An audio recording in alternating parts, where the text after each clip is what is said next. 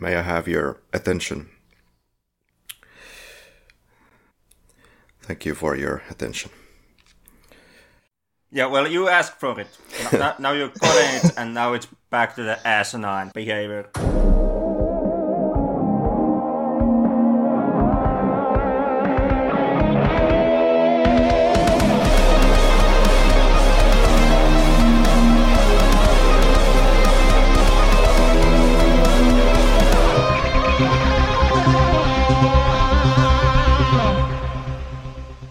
All right, scream ahead, Aku. Hi. Don't be so enthusiastic. we can't hold the energy here. This is Finnish energy for you. Finnish energy. It takes me back all those years. The first time that Kari approached me relating to this podcast. He was like, can somebody help me? I would like to do a film podcast. Can somebody... Is somebody feeling like he or she could become my co-host? That was kind of like... Oh. Yeah, okay. Here I go again. I go again. Second time slaving for me. It was the exact same level of enthusiasm. So, I'm Kari, if you didn't happen to know. My co-host is Henrik, and the guy who's actually hosting this episode, well, he has already fired us, I presume. Aku, my brother, from the same goddamn mother. Welcome back. Allegedly from the same mother. Never proven in a court of law. But Presume it. assuming, yes. So, if you could stop talking now, I could get to my business. Okay. So 176 years of podcasting and 5 episodes. Or was it the other way around? And Close enough. I may have my notes mixed up. And you are from Finland, yes. Correct. Yeah, allegedly. Okay. So we'll start this off by Bye. asking how long is this gonna take? Yeah. If the typical episode runtime is anything to give you a guide by, most likely forever. Yeah. Yeah, I haven't watched any of those, but thanks for letting me know. Yeah. It's okay, neither have I. Gosh darn it, Henrik. I think like 20 episodes ago we were discussing how we want to slash the episode length and make like less than an hour episodes. And look what has happened in the last episodes. We're back to the 2-hour mark. Well, we haven't crossed the 7-hour mark since Hellraiser sequel. What the fuck? How about those Hellraisers? How much did you enjoy them on a scale from 1 to 0? I think Henrik legitimately hated me after we did that episode, and those movies are absolute shit for the most part. There are some good ones. I'm more positive on the franchise than the average show, and in this case also Kari. Like I see that there's a definite swamp when it comes to quality in Hellraiser franchise, but it's kind of like a roller coaster. It goes really high, it goes really low, and then it gets a little bit high near the end. Okay, so that's the way we're gonna start the episode, calling me average Joe in the first 2 minutes. And actually, I want to take this whole hour to talk about just Hellraiser movies. That's okay. Oh my god. What is there to talk about? We haven't yet covered the most recent one. Exactly. Do we have to? Yeah. And talking about movies, you've covered too many, I would say. Yeah. Totally jaded here. I've seen it all. What was the worst review you had to do, if not including the Hellraiser, which obviously destroyed you? That's a good question. Of course it is. Obviously. Uninvited with that cat movie, that cat horror movie on a ship. I don't know, Aku, if you have seen it at one point. That's not actually one of the worst movies that we have covered for sure, but that's what I'm thinking. I remember I was pretty damn hard on Uninvited. But I must confess, like, my gripes with the movie aside, it was not the worst movie that we have ever covered. I don't know actually what would be the worst film on this podcast, because there's been so many and they have been so bad. And it's probably not even Zombie Strippers, you horrible human being. No, actually, I think that Zombie Strippers actually is one of the best movies that we have covered here. I would like in my personal list of important art in the history of human race. There is, like, when it comes to films, it's Schindler's List, followed closely by Zombie Strippers. Gotcha. Those are two quite from the same genre movies, Schindler's List and Zombie Strippers. It's serious business, this podcasting thing. So I'd like to ask now that, like I said, 176 years later, you all look amazing compared to that. If you could go back in time, would you start in time podcast? To the... If you could press a reset button, would you do this podcast again? Why would I do it again? We already did it.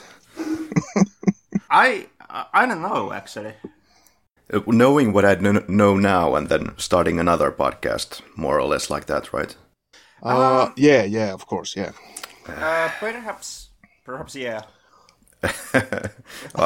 I don't know. I would look for some other things to do. It's kind of a question, like, if you would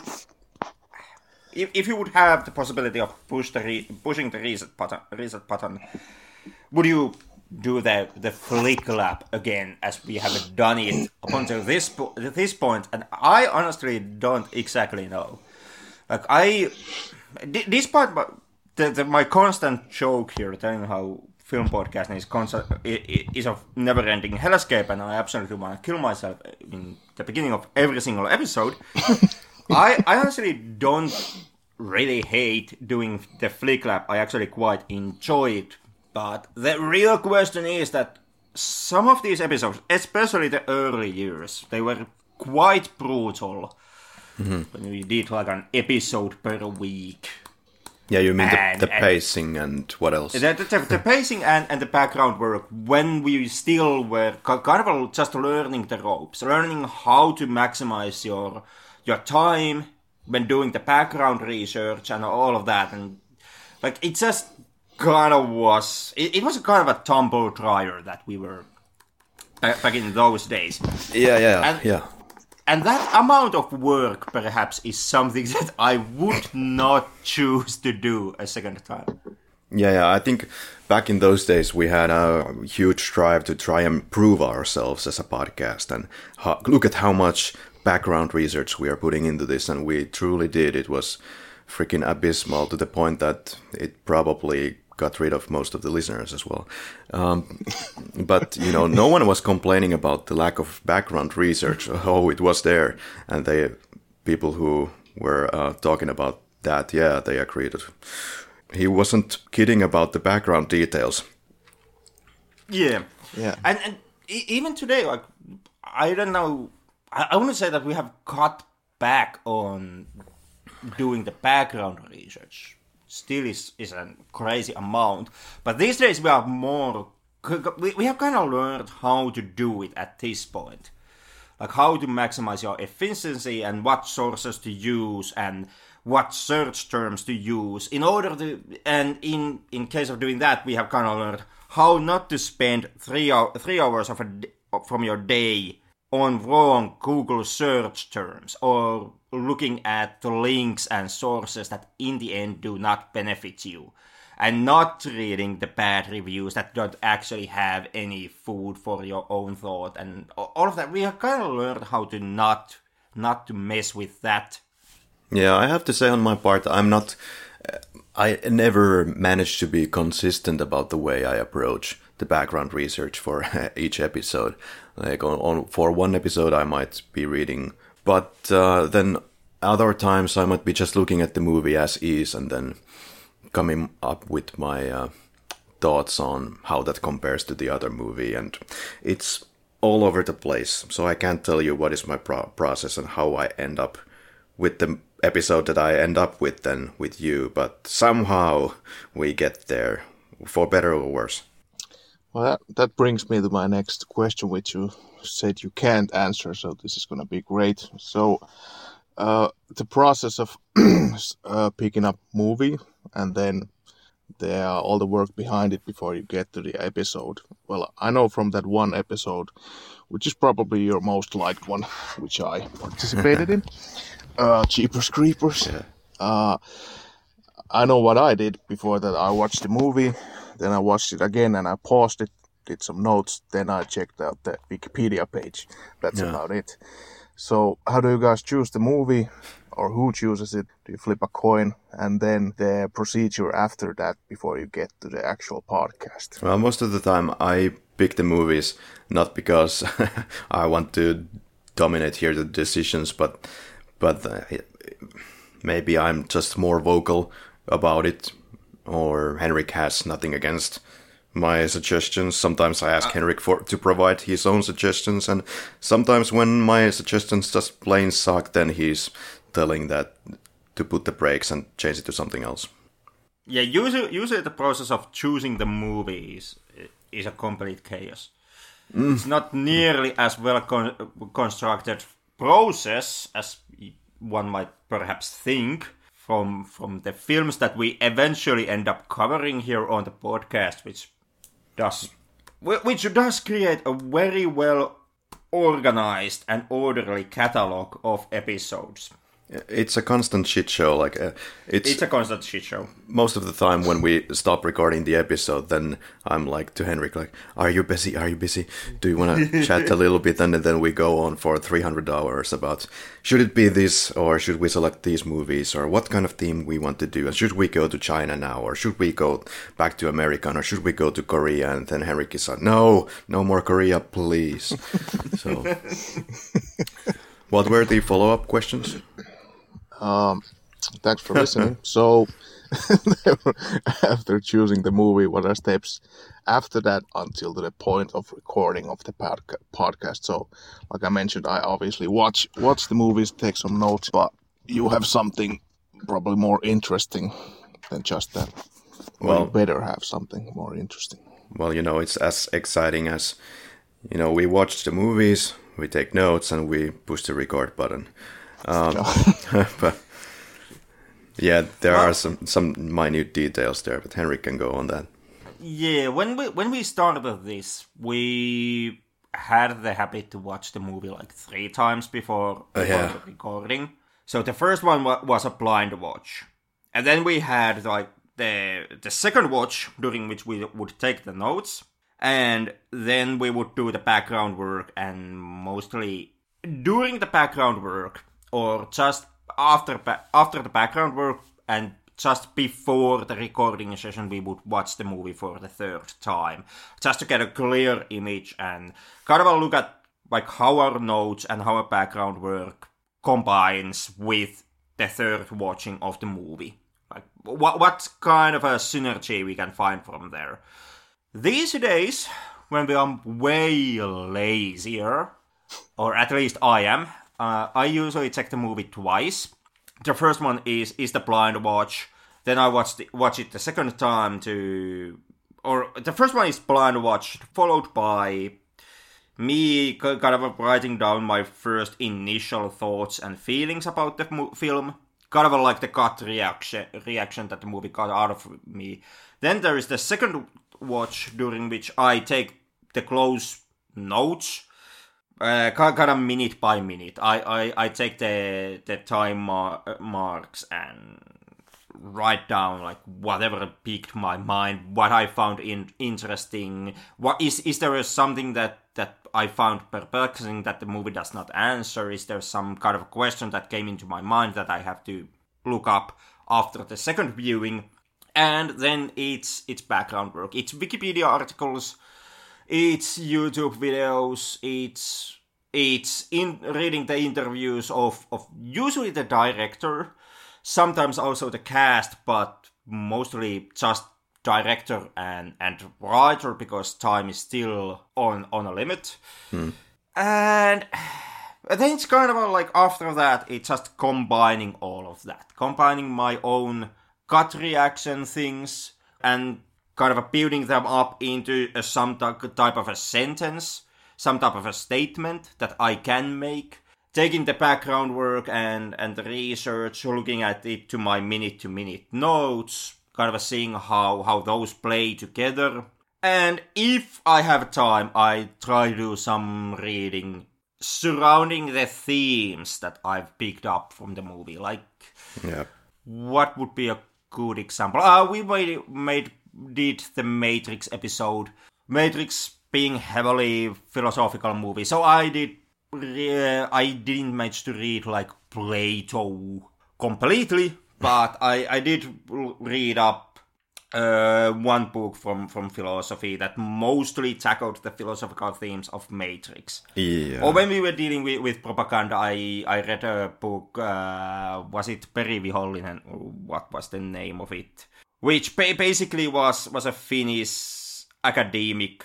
It was a master's thesis book concerning about how the Russian people were portrayed in the Finnish wartime propaganda. And I don't remember if that was for... was it Pretty Village or Pretty Flame, or what was the episode for which I read that one? And then, of course, sometimes there are the direct ones, the obvious ones. Like when we did Coriolanus, which was a Shakespeare film adaptation. So, of course, we also read the original text, the play. But can't promise that I managed to read a book for every single episode that we do. But whenever I managed to find the time, I try to also do that as a part of the background work process. Yeah, now that you mentioned it, depending on the episode, it might require some kind of heavier reading. Like, we've been joking that if we ever do any films related to Bible, we would read the whole Bible, but hasn't come to that point yet. There's a reason why we haven't done it. There's also a reason why we haven't done Lord of the Rings so far. Yeah, and sometimes we actually manage to cheat mode here a bit. Like, for example, the James Bond episodes. Whenever they are based on Ian Fleming book, we have gone through the book. But usually there we choose the audio book format and just to listen to it instead of actually reading it, because listening to it is a bit faster process, especially if you speed up the book like 1.5 speed. Yeah, I guess of course it depends from person to person, but for me, many times that is true, and you're kind of forced to concentrate on that and keep up with the pace that the audio is giving you. So yeah, at least when I read, I just tend to go back and forth. What was that? That was interesting. I'm gonna read that a little bit slower, then continue with the faster paced reading, so it's all over the place. But when it comes to the whole preparation, it's kind of similar to Henrik's.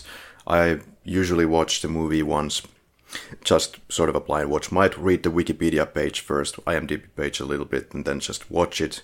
Probably not take many notes, if any. Then second watch, be a little bit more notes heavy on that watch, and then start browsing the internet, find out all the interviews and things like that. And when it comes to rare movies, I find that a little bit more satisfying because there's less material, of course, but I think there might be something that many people just haven't found yet, different connections, or movies that the director did in their old days, some short films that nobody freaking knows about, and I just found like a 20-page Korean document on it, and then I try to haphazardly translate it. It's all fun.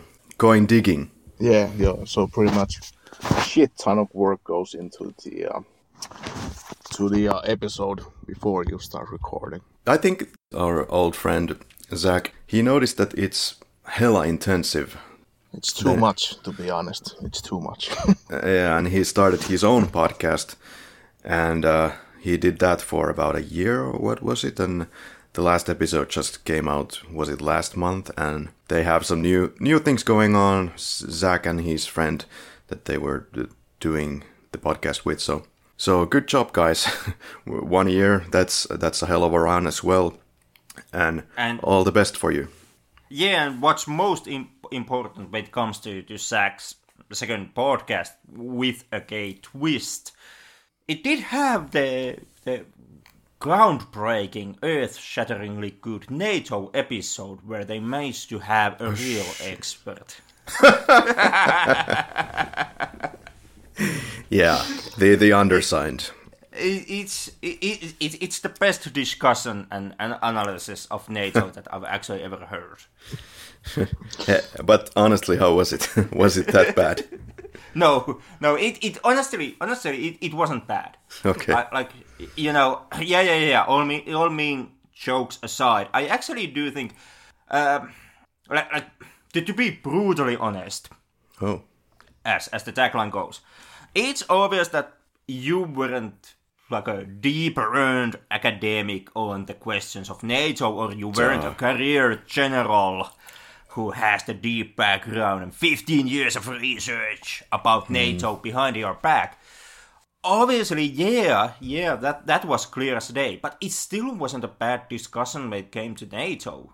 Like if you don't expect that you are going to get like the academic take on the question that is NATO, if that's not your coming to point, I actually do think it's pretty damn good episode and pretty damn good discussion. I kind of tried to emphasize that I'm not any kind of expert on this subject. I didn't have enough time, and considering it was probably 8 a.m. in the morning because of the damn time zones again, I had just woken up, barely had a sip of coffee. I was just completely out of my element, but something came out of it. Well, you have watched a lot of James Bond, so you might be an expert. I actually... Yeah. No.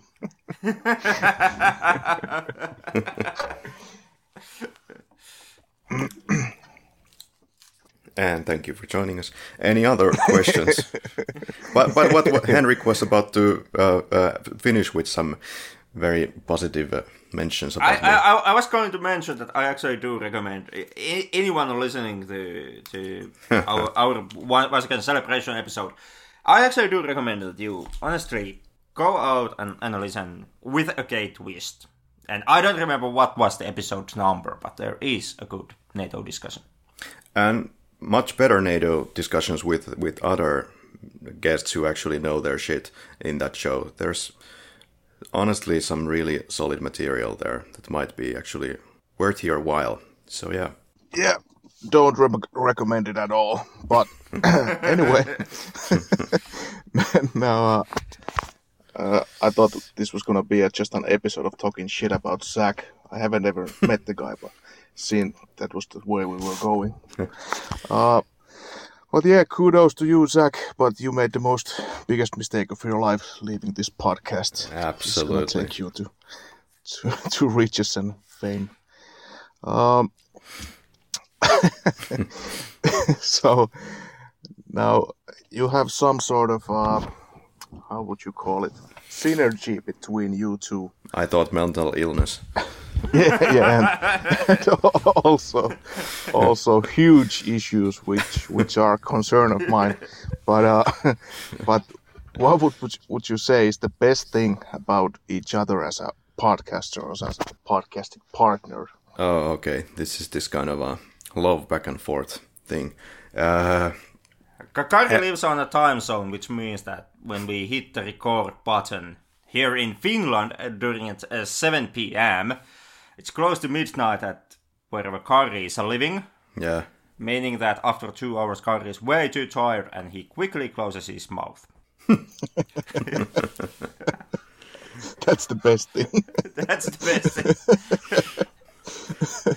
don't ever say that I don't support you, man. Yeah, that's probably true. The best things about Henrik, huh? Henrik is indeed deeply analytical here, and he certainly does his goddamn research every once in a while, at least. And he can go on for a 30-minute monologue here, for better or worse. Tell you the ins and outs about, I don't know, Nietzsche, or you already have a lot of background understanding about cinema, so that already helps. What could I say? Great Finnish sense of humor, very straightforward and no-nonsense approach, and really knows his things and comes prepared. In all honesty, I do appreciate Kari's drive. And the fact that Kari... It's at times we have clashed like behind the scenes, but even though despite all of that, I do actually quite admire how Kari can actually take the lead in a lot of questions and a lot of subjects, because that's not actually my forte. It's also something that shows up whenever we try to pick our movies, the future episodes. Kari usually does the picking, and part of the reason is that I'm actually terrible at making decisions. So yeah. Kari is like the dictator of the group. Natural dictator. I still feel the Mauser at my head here. That's a gun, Kari. Yeah. No. So, what would you say? Let's say Henrik first. The worst thing about being a podcaster and the best thing. The worst thing about being a podcaster, I would say, well, of course it takes a lot of time at the end of the day. And also, since podcast it's an audio format where you just put stuff on the internet, there's no ever actually a real connection with your listeners. That leads you into somewhat into a dark and murky territory where you don't actually know who is listening and what he or she is getting from what you are saying.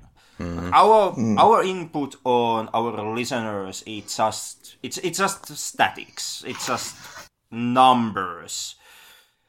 35% engagement. More than 100,000 listeners on episode X. Only few thousand on episode Y. It's our understanding of, if you think podcast as a sphere, and we would be in the center of it as the content providers.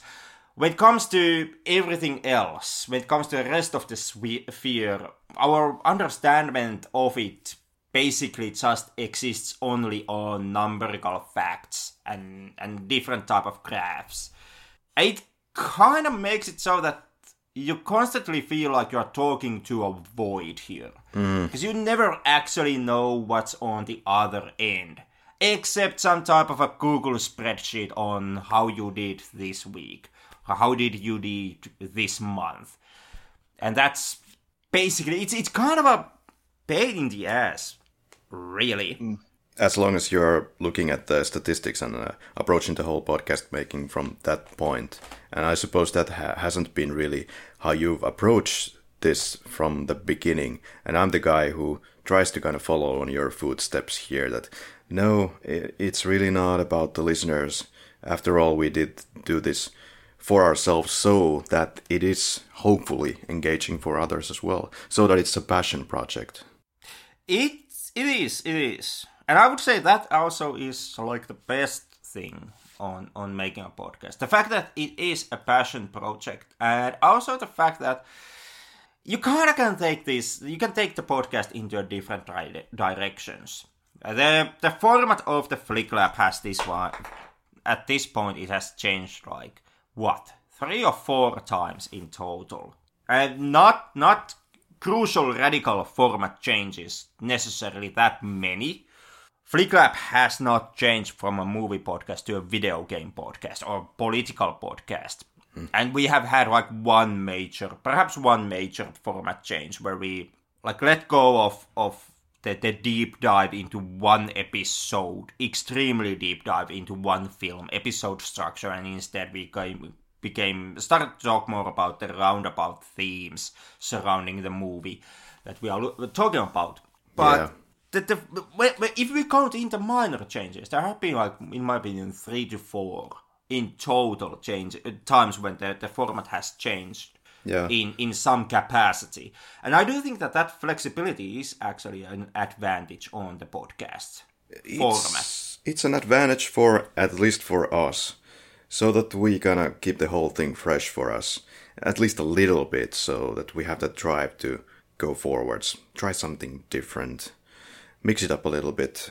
I guess the biggest change that we have done is dropping the scene by scene, which we did have in Jeepers Creepers still, but we haven't done that in several years.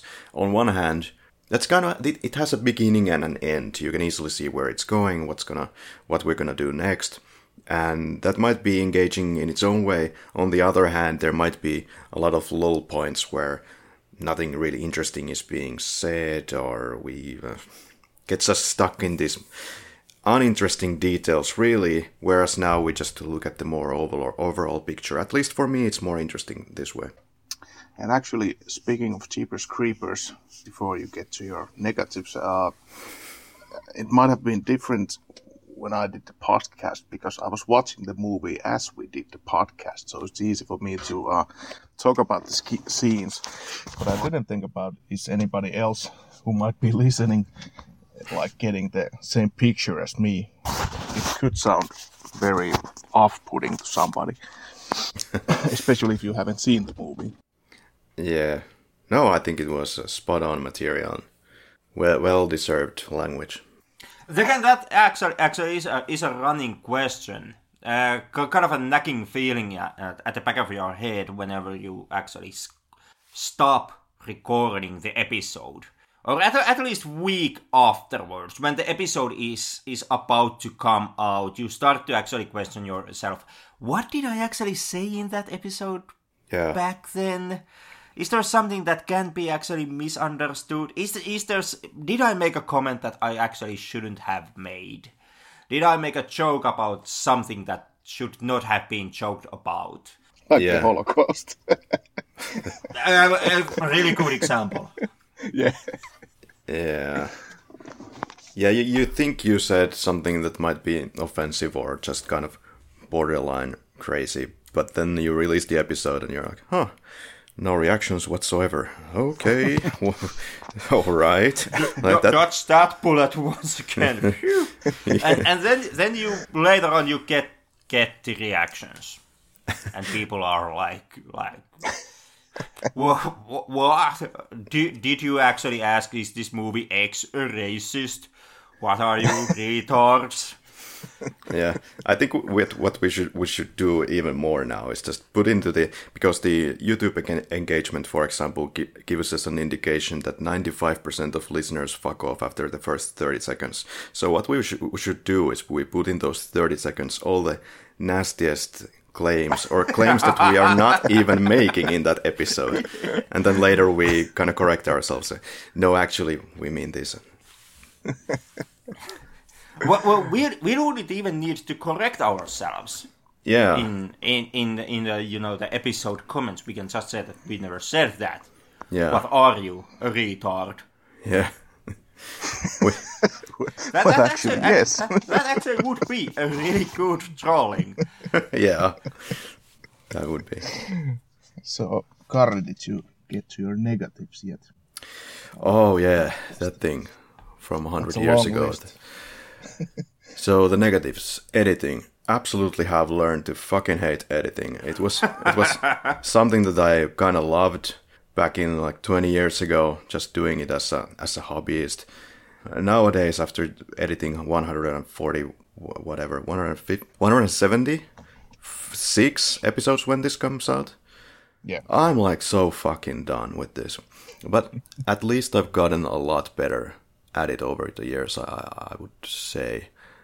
We have tried, God knows, we have tried at points to give this editing task to somebody else in India or wherever. And it's just never working out. It's still my baby, so... So you didn't even offer to Henrik to do the editing? I did. I've actually done one episode, then Kari had to go and fix it. Yeah. It was like I gave the reins to Henrik, then I didn't hear anything back from Henrik, and I was like, oh fuck, I guess I should just cut this episode by myself. Then when I finally have edited it, mixed it, and it's ready for release, then Henrik is like, here's your episode. And I'm like, oh fuck. And then I listen through that, make the changes, and I'm like, yeah, it needs some work, but I'm gonna go with your version, basically. So about movies. Don't try to go anywhere here yet. So editing and background work. Actually, I hate that part in many ways. But all of that is paid back when we grab the mic, and it's kind of fun again. Until I have to edit it again. But yeah. So it's basically it's a like the situation is like it's 90% of the experience. It's pain in the ass, it's complete shit, but then you have like 10%, which is a good nice experience. That's the recording process. And like you said, it's impossible to know who are the listeners, what do they want, and why do we sometimes get so negative response on something. I guess on YouTube it's kind of clear because we just have a still image there and then there's the audio playing, so many people may not have gotten acquainted to that kind of content there. I don't know. Maybe we just suck. There's also that possibility. But yeah, it's best parts is that it's also gratifying at points. It's kind of like living in an abusive relationship. It absolutely is. The amount of listeners can be a shit ton or not at all. So I think your most viewed video is the Gods Must Be Crazy. Yeah, it's almost half a mil. And the lowest is maybe like 2 views or whatever. What do you think? The leap is so high between the most and least. That's also been a thing that we have been tackling with. I don't know how to tackle with it really, but the problem is that we release episodes on movies that somebody has either not seen or has seen.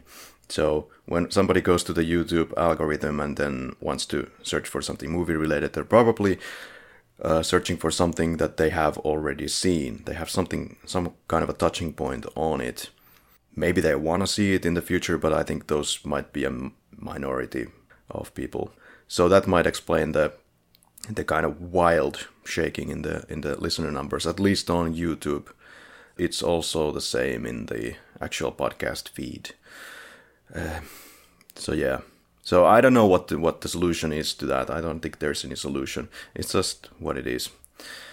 I just don't care about it. Yeah, at all. That's my solution.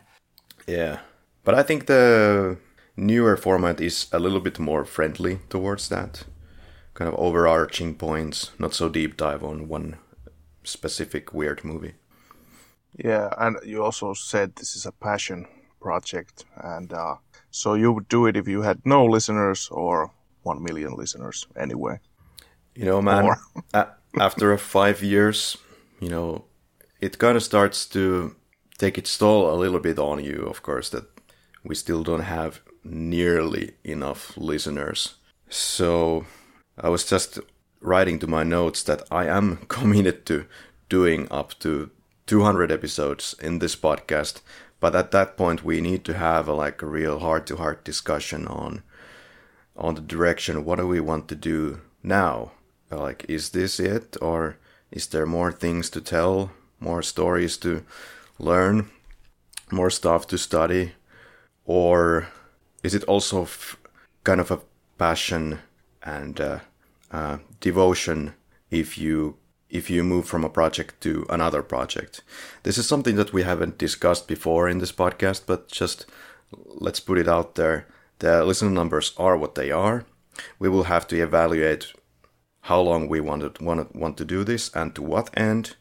That discussion is not pertinent right now, but I think we're going to have a real discussion on it when we hit around the 200 episodes. So if you want us to keep going, make sure to freaking like us and listen to us and share the episodes and all that.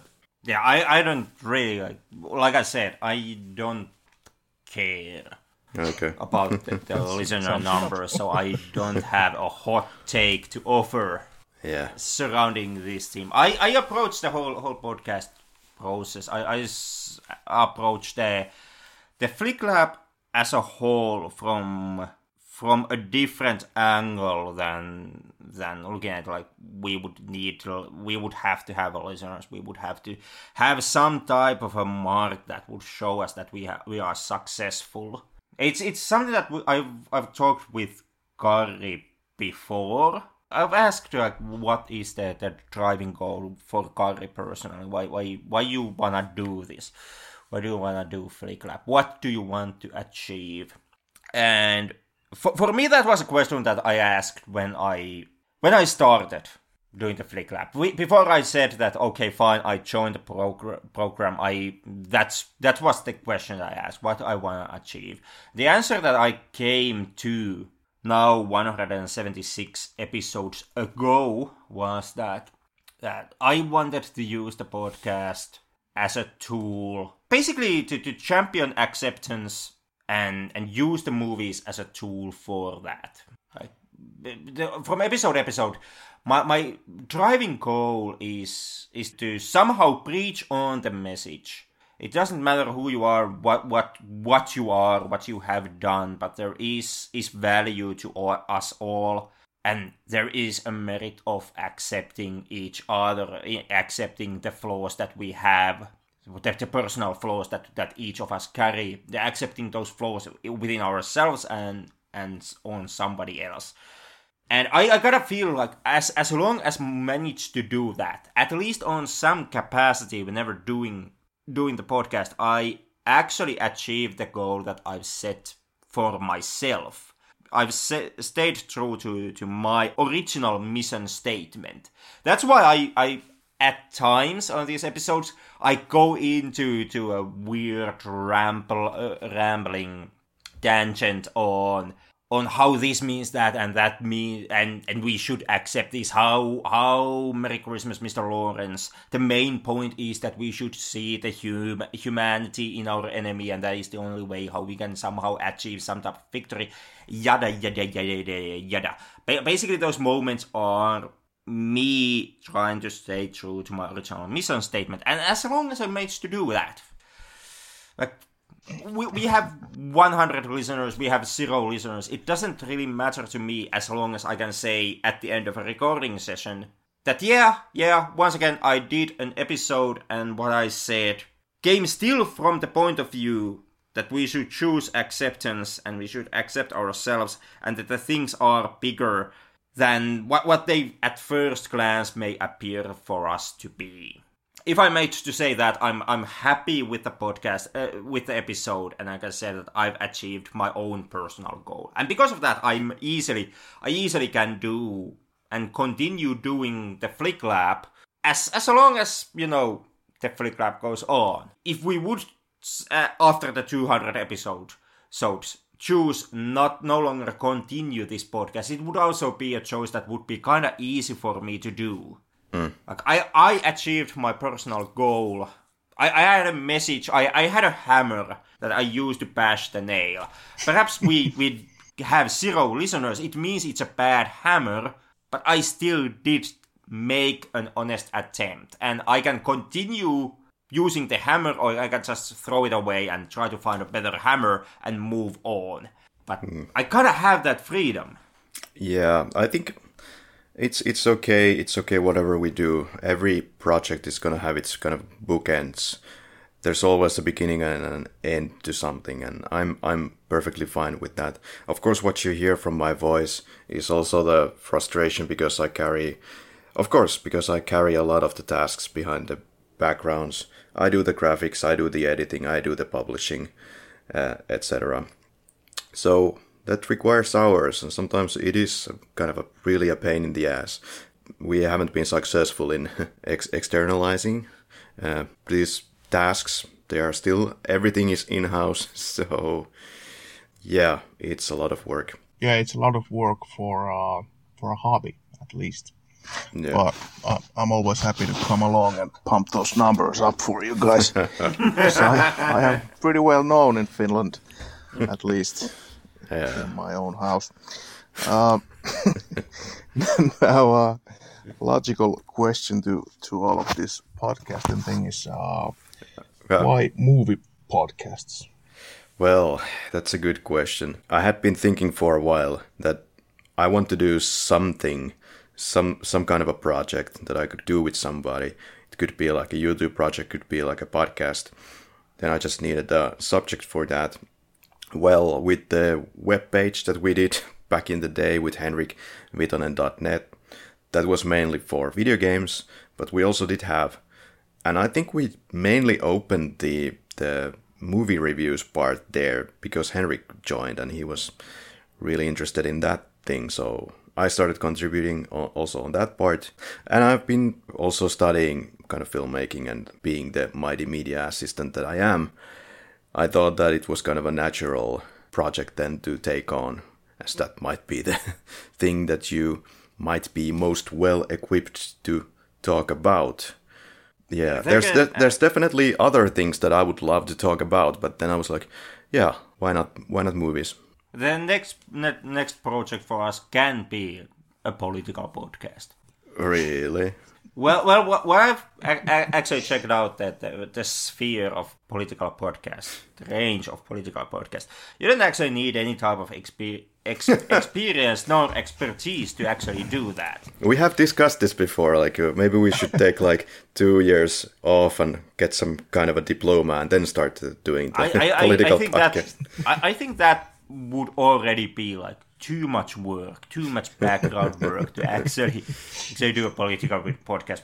We should just start one and just go at it cold. You know, man, I have nothing against it if we would do a video game show, because that might be in some ways more personal, more engaging for us even, because we need to take the control into our hands, and it could be like we play the game from beginning to end and then we discuss it. I think. Yeah. The only problem with that, the idea of playing the game. I'm not gonna buy you the PC. Yeah.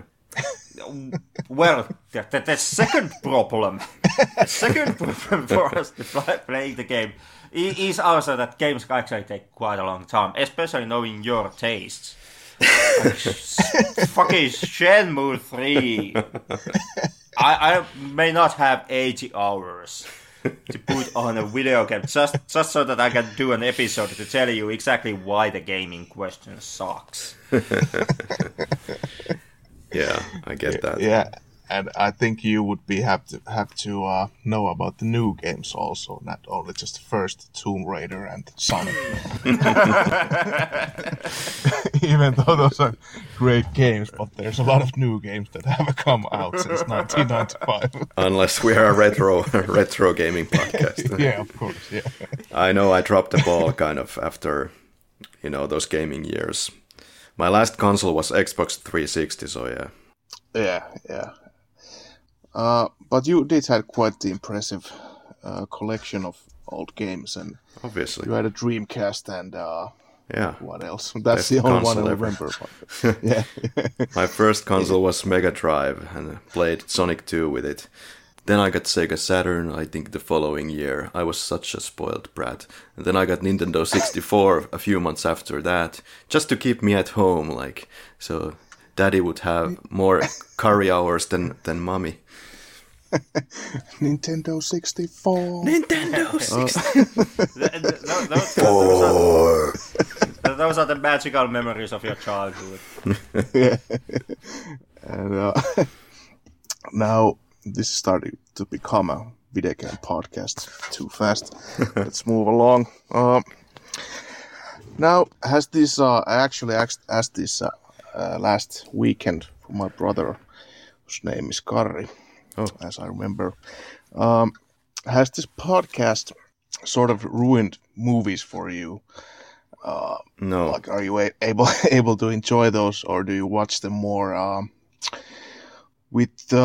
more critically, let's say?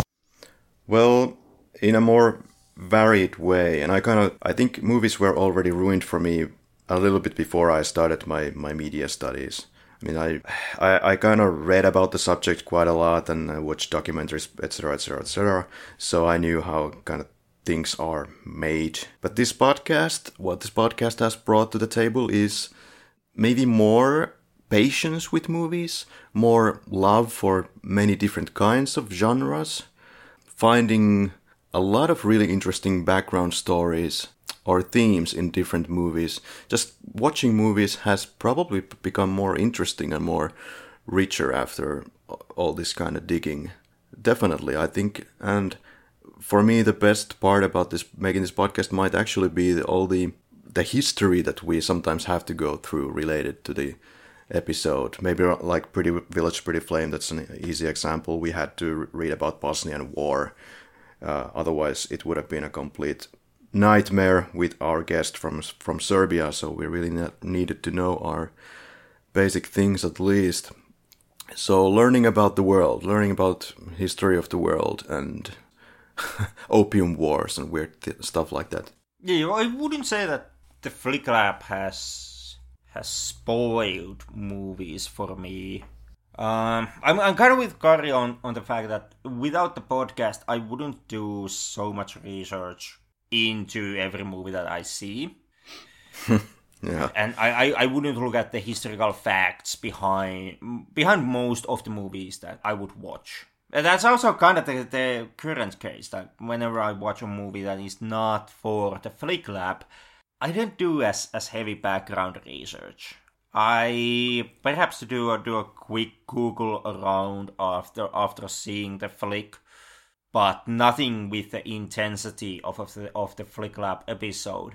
But the Flick Lab has kind of affected my movie watching or movie consuming habits, in the sense that since we watch so much, a kind of hard-hitting stuff on the lab, I kind of don't have the energy to watch so much hard movies and artistic movies and abstract stuff outside of the lab anymore.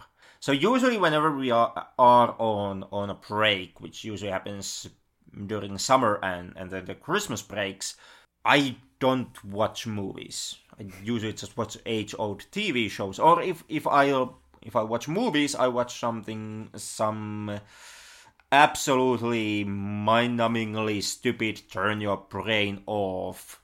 Adam Sandler. That's a bridge I'm not willing to cross. Except Wedding Singer, I actually do think is pretty damn good. Yeah, that's from great. Adam Sandler. American stuff is what you seem to gravitate towards on those breaks. Yeah, a lot of American stuff. That's when I catch up on my Marvel. Oh my. And whatever has happened. Star Wars, easy to consume sci-fi trashy old 80s action movies. Not Die Hard, but like the Die Hard wannabes. Those are the kind of the fodder that I watch on breaks if I watch movies. One of the best Christmas movies ever. It's one of the best love stories I've seen. Yeah. Right after what's the Arnold Schwarzenegger Christmas movie? Like My Father is a Turbo Man or whatever. It's great. What's your it's kind of odd question maybe, but what is your opinion on movies and has it changed? And what I mean is, you think they should be just something to take your mind off the horrible shit that goes on in the world, or should they always have some sort of a deeper meaning to you? What does movies sort of mean? Do they have a meaning beyond that they just keep you distracted for a while, or do you think they should have like a deeper meaning in them? Well, yes and no. I think some of the best movies are the ones that you actually remember 5 minutes after leaving the cinema. So mostly that counts Marvel gape shit out. I do enjoy movies with a meaning. They don't have to have an inherent meaning. It can only be about the visual style, even if it's something really artistic. If it speaks to you, fine, it speaks to you. We've had a lot of movies in this podcast that, are really on the border of you either enjoy it because you like it visually or just audiovisually, or you just don't. And it's purely about aesthetics. Okay. Because you can't do this stuff sober. Such a stupid question. You had to take a drink. For me, actually, the question is not stupid. The question actually is quite complex. And here goes. So here we go. See you 30 minutes later, guys. For me, movies, they haven't had like a complete turnaround. They haven't changed. There hasn't been like a 180-degree change in how I see movies. But movies have changed for me when doing this podcast. I used to be more liberal, perhaps more accepting with the whole idea of movies. I used to think that all movies basically can exist. No harm, no foul. No matter how bad or how insidious the film and its messaging would be. I used to think that it's okay. Because movies are basically their works of fiction. That the context where the movies exist, it's a fictional context. So what's the harm? And while doing the podcast, I've kind of come into view that question. I've not necessarily changed my mind, but I have been asking myself that question a hell of a lot more. Because we have tackled some movies, some really, really bad and hateful flicks here on the podcast. Perhaps the most hurtful and the most dangerous one that we have covered would Birth be of a Nation. Birth of a Nation. And that's a film I didn't, if memory serves correct, I didn't call the movie to be banned nor censored. And I still don't believe in banning and censoring movies. No. But those are the times where I really have to ask, like, can a movie also be a dangerous tool to spread hateful messages? Because as I've done it, I kind of had the layman's understanding that, movies are a form of making a connection between, you as a filmmaker and your audiences. And through that connection, the filmmaker can send a message to the audience. I kind of had a layman's understanding of that, this happens. I had a layman's understanding that, movies can be used as a tools of propaganda, etc. But I hadn't really tackled with the question before doing the Flick Lab. I hadn't really done the deep dive into how effective movies actually can be in portraying and conveying a message to somebody else. And that's actually something that the Flick Lab has changed for me. And to come to your second question, are movies always some deeper art? I actually do think that they are, even when they don't try to be, or when they don't try to have a message. I actually do think that they accidentally still have. It's something that we have talked about in the episode before, but in the movie audience sphere, in the recent years, we have had this cry for apolitical movies and apolitical art. We have had discussions about how political ideas in your art, be it movies, books, video games, what have it, how it actually ruins the product, and how people are craving for non-political video games and films.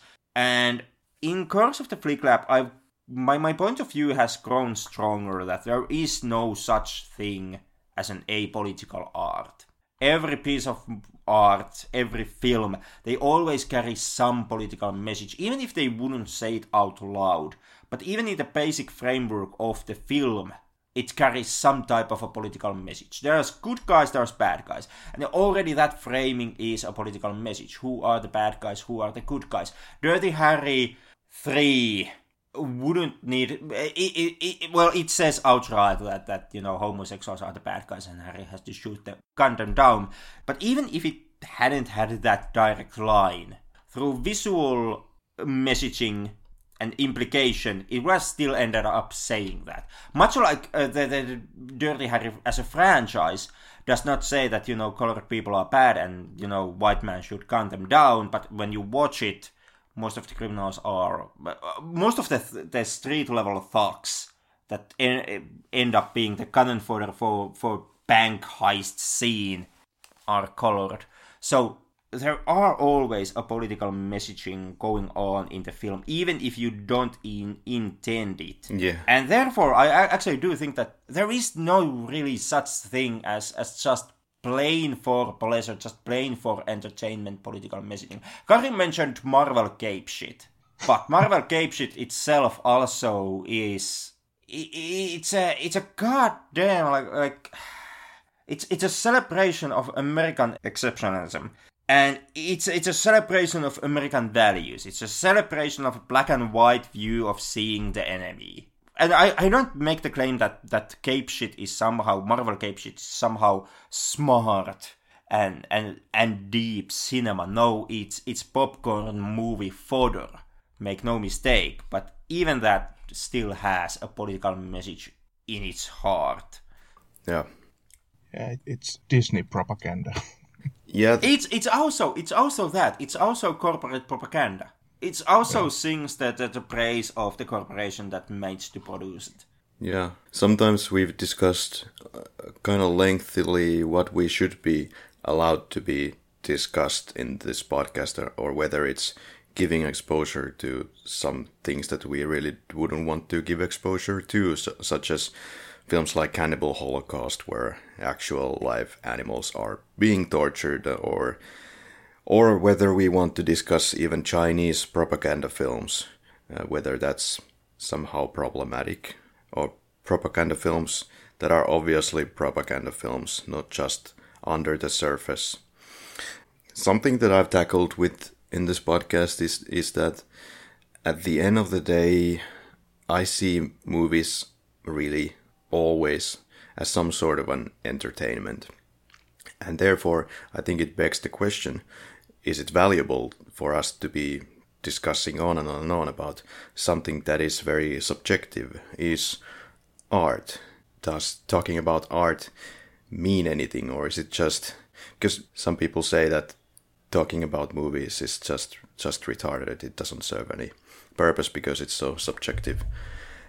Could be. What I tried to do here originally, though, was to have something on the platter that is not so subjective, some kind of a factual aspects that we could find from the movies. But you quickly find that, yeah, it's also very, very hard to do that.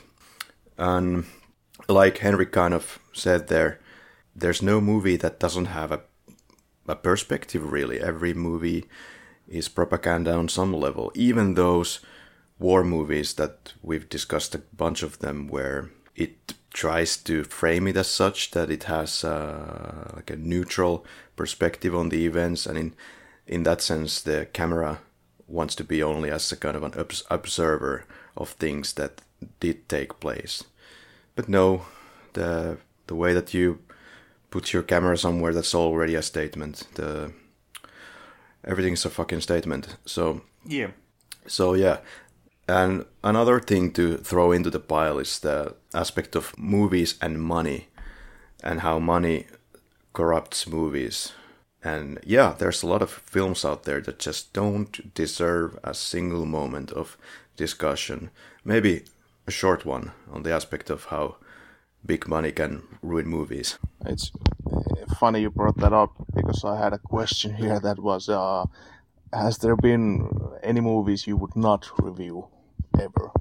And I think you brought up Cannibal Holocaust, which is of course a masterpiece. It is. We were meant to bloody not. well is.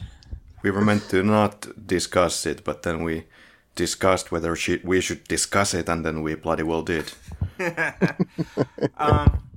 I don't know if there is, at the end of the day, a movie that we would not necessarily review. But there are movies where I think that if we would be interested in covering them in the podcast, we would have to have a lengthy discussion. Should we do it or should we not? The closest example that I can give where we would have to have this discussion, and I'm not saying that we shouldn't do the episode. Nazi propaganda documentaries? Yeah. Yeah. Those would be like something like Lenny Riefenstahl's the Triumph of the Will. Like that would be. I'm not saying that's a no-go zone. I would refuse to do that episode. I would refuse to talk about that film. Not saying that, and I'm not saying that that's a film that we shouldn't necessarily cover in the podcast. But that's a film that, before we make the decision, we would have to have a long discussion about the question, should we actually do that? Because Kari mentioned the responsibilities that go into filmmaking. There's also responsibility for us as a podcast hosts. That's something that I also learned when doing the Flick Lab.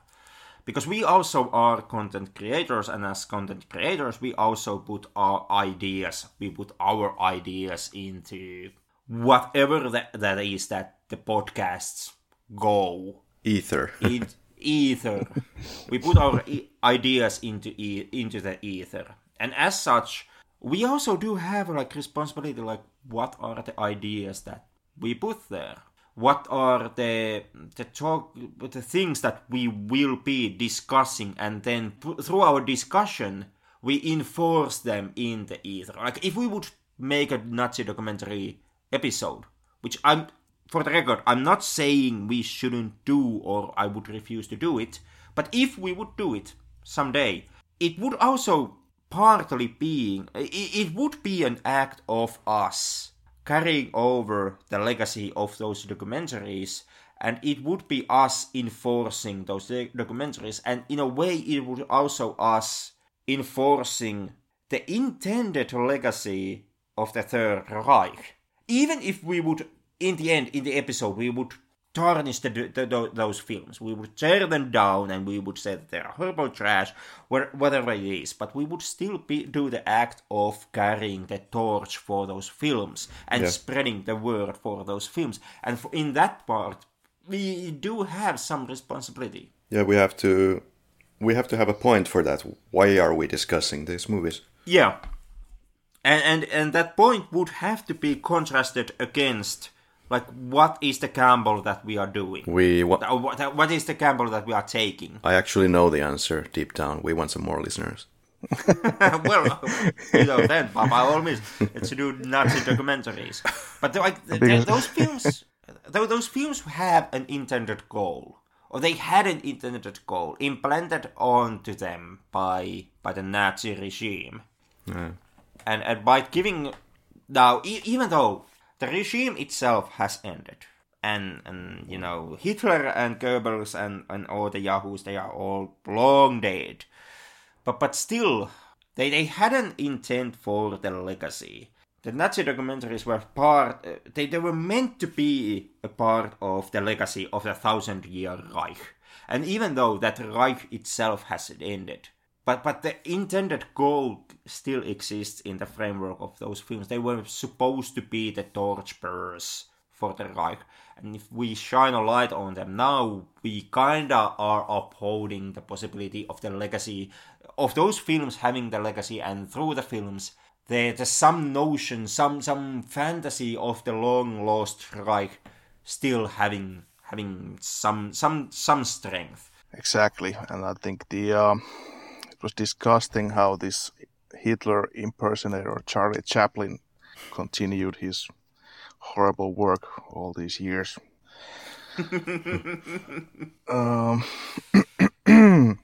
Now, I had this fun question. This should be a quick one. So, if you had an unlimited budget and crew, you could do whatever you want, what sort of a movie would you make?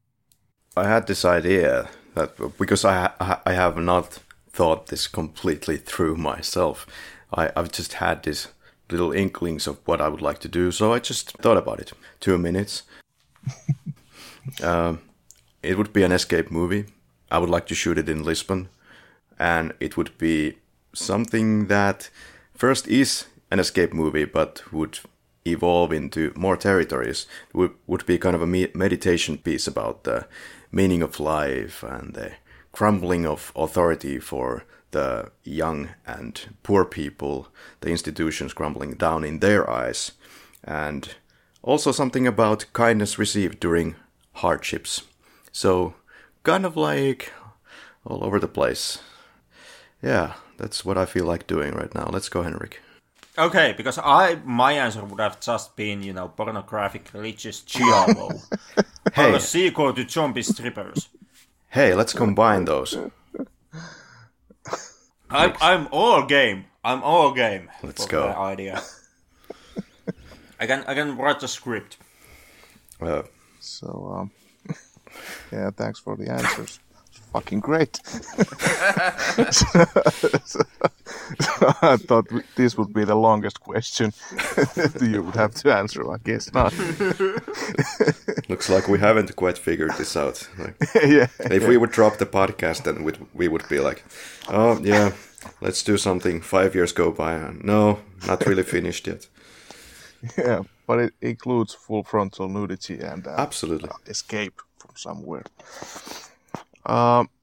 Now, you've had some great guests on the show, and not so great, but we won't name them here. But yeah, but who would you like as a guest? And I would say, obviously, you could just choose. Oh, I want Leonardo DiCaprio, but let's stay in our demographic we could reach. Actually, maybe is there some podcasters or movie reviewers you'd like to have on the show or something like that? No, I'm content. I don't need to have anyone. Doesn't matter if it's Leo DiCaprio or like such some random guy that I met in a street and happens to be Korean, and it would be perfect for that Korean episode. Yeah, that actually happened. Yeah, no passions for guests right now. That makes me feel welcome.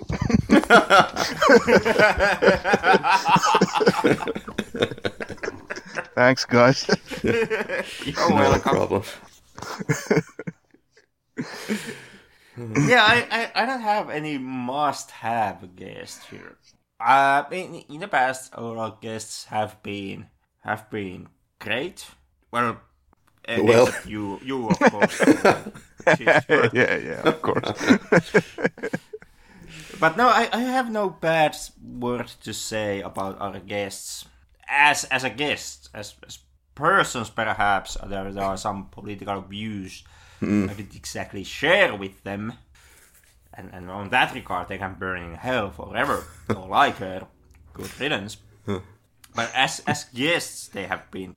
When we started, I kind of was like, oh yeah, we have to have like industry professionals and professors, film professors here as guests. Like that's the ticket. That's how we get good answers.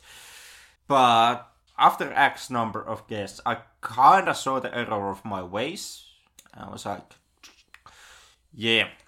But basically, it's a guest per episode. In the end, you can't get a guarantee of a quality episode, even if it's an industry professional. Even if it would be, I don't know, your Kevin Smith or Martin Scorsese. You could have an interview and it would be absolutely terrible interview with them, and then the only thing that you would get out of it would be like the episode title, the possibility that you could say that, yeah, we are interviewing Martin Scorsese. Yeah, clickbait. Yeah, the clickbait.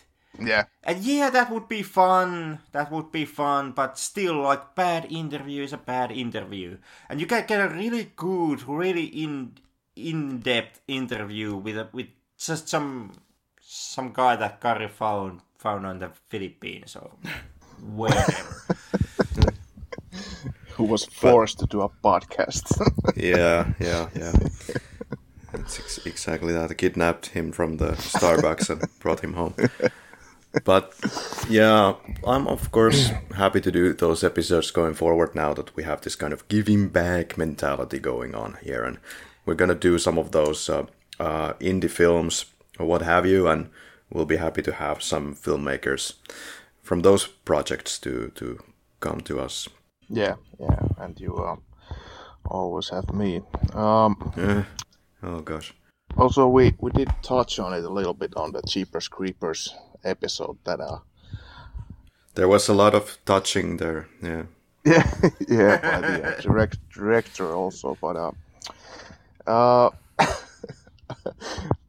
we just touched about the fact that I was supposed to be doing this podcast originally. I think you asked me first to do this. It's true. This podcast, and you went to the second best after me, and Henrik was the third one.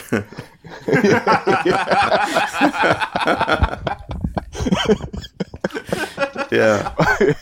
so yeah, I remember I was sort of excited to join it. Then I think it was just I felt the lack of time to do the podcast, and I think what I've heard from everything you do before the podcast, yeah, I might have been right with the lack of time, but dodged a bullet there. But it is fun to show up once in a while when I can.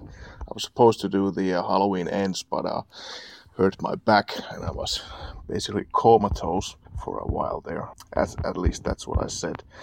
And well, it was a fun episode anyway. Now we've gone over an hour because this is such fun. We're gonna do sort of a quick fire round at the end where I ask just some short questions and short answers, please. But if somebody asked you advice, they want to start a podcast about movies, what sort of advice would you give them? Don't do it. Don't do it. Yeah. Exactly. If I can't convince you not to do it, then please be damn sure that you hit the specific niche if you want any listeners. Be extremely original, and even then probably no one will find you. Yeah. That perhaps would be also my advice. Like at this point, it's easy to think that, oh my god, yeah, I'm going to start a podcast, I'm going to be super famous, then I'm going to get Patreon, and it's going to make me money, and then whatever, I'm going to buy a Chrysler or what have you. No, that podcasting is not the moneymaker, really. There's very few podcasts that do that. Yeah, podcasting is not the moneymaker. At this point, the podcasting itself, I don't know actually what to call it. There are podcasts like weeds. Everybody has a podcast, and at this point, like because podcasts have become so industrialized, it means that basically the competition is off the charts. Directors have podcasts, actors have podcasts, sound technicians have podcasts, and those podcasts can get directors and actors and sound technicians as their guests. So if you are just, upstart nobody, like me and Karri, Well, I'm sorry, but you kind of are a shit out of luck. And, on top of that, the media empires, New York Times, the Boston Globe, what have you, they all have podcasts. And they have the money to also invest on their podcasts. So, and with the money, they get guests and they get production value.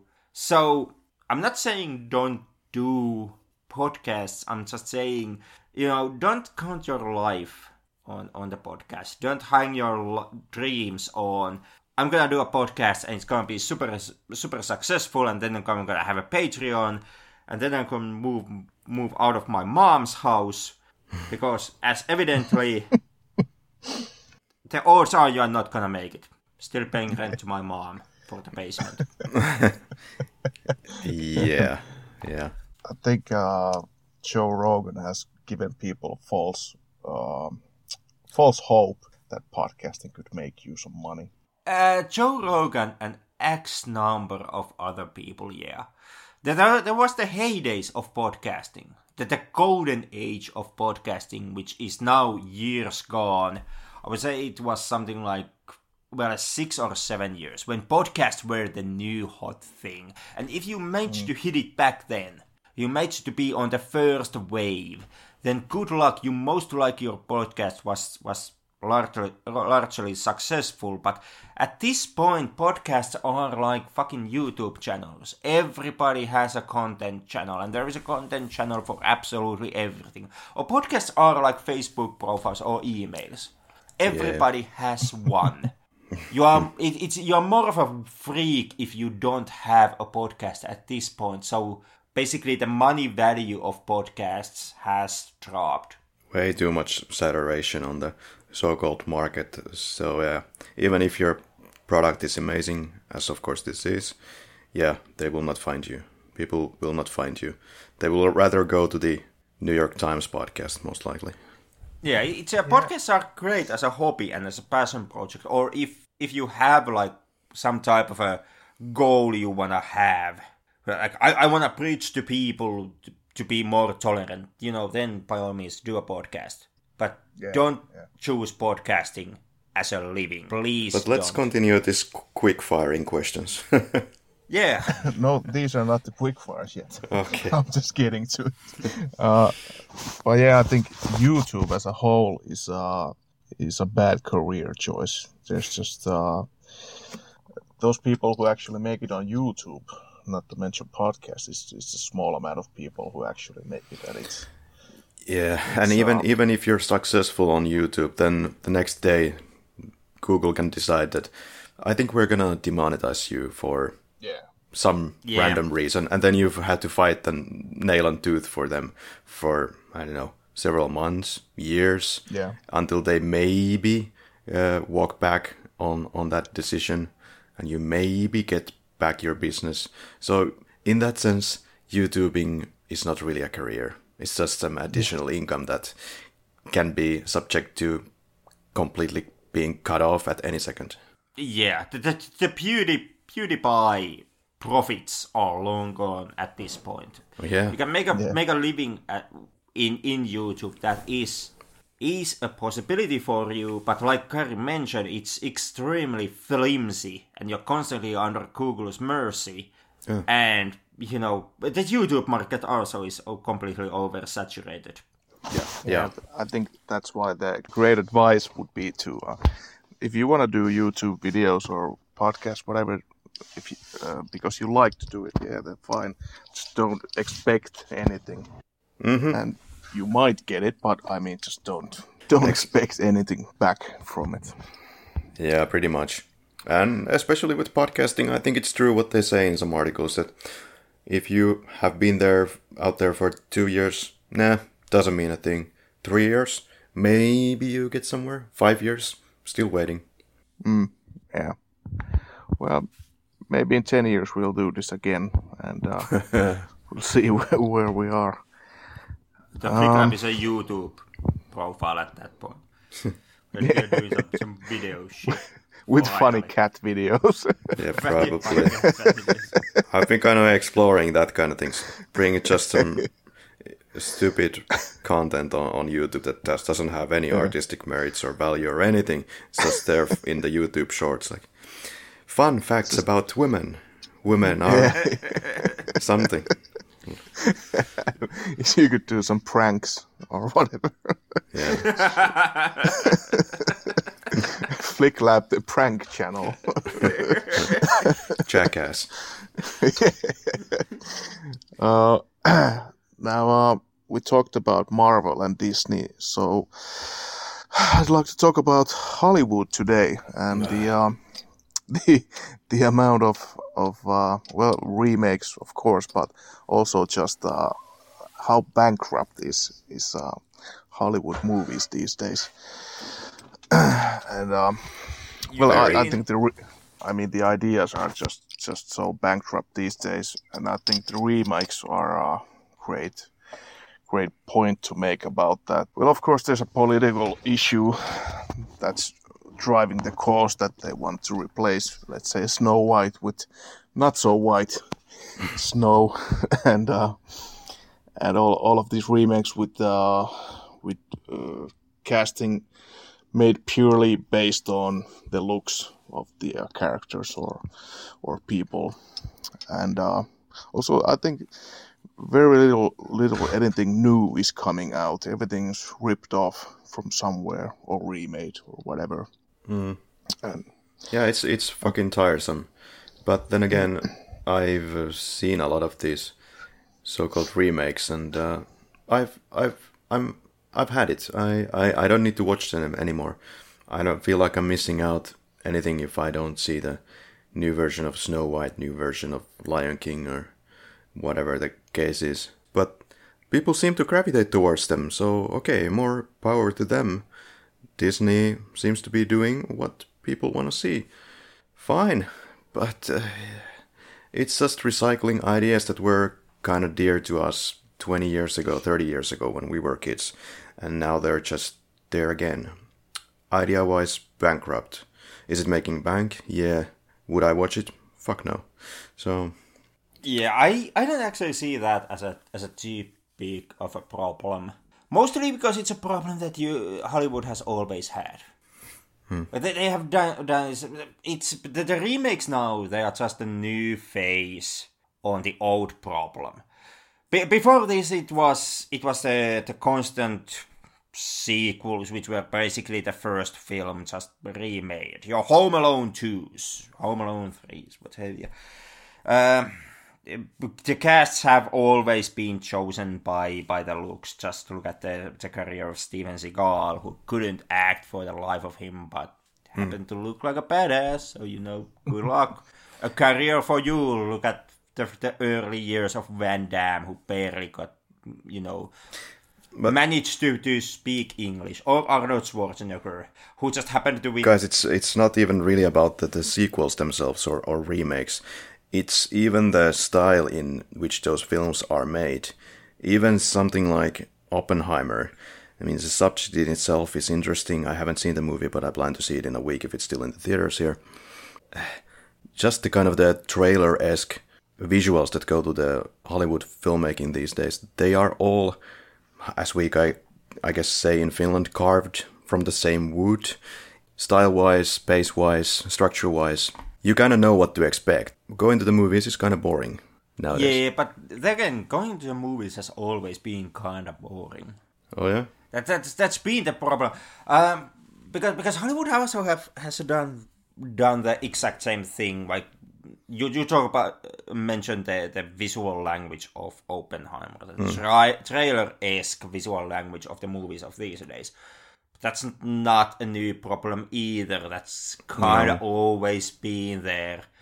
Much in the same way, like we had that wave of the teenage slasher films following Scream, which was followed by the American remakes of Japanese horror films at one point. Now Hollywood is remaking its own cartoons as live-action features. Like it's a constant shit show. It's been there for decades. Yeah. The Disney live action remake phase is nothing more. It's a new paint job on an old problem, which is the fact that Hollywood has always been ideally bankrupt. We have the occasional golden age, which usually is a result of some type of a catastrophe inside of Hollywood.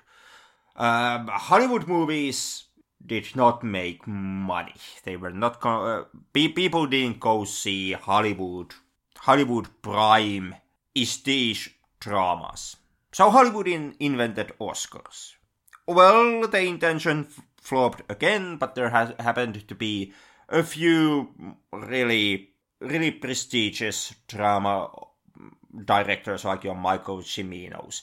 So Hollywood came up with the next plan, like, we give these directors unlimited budgets.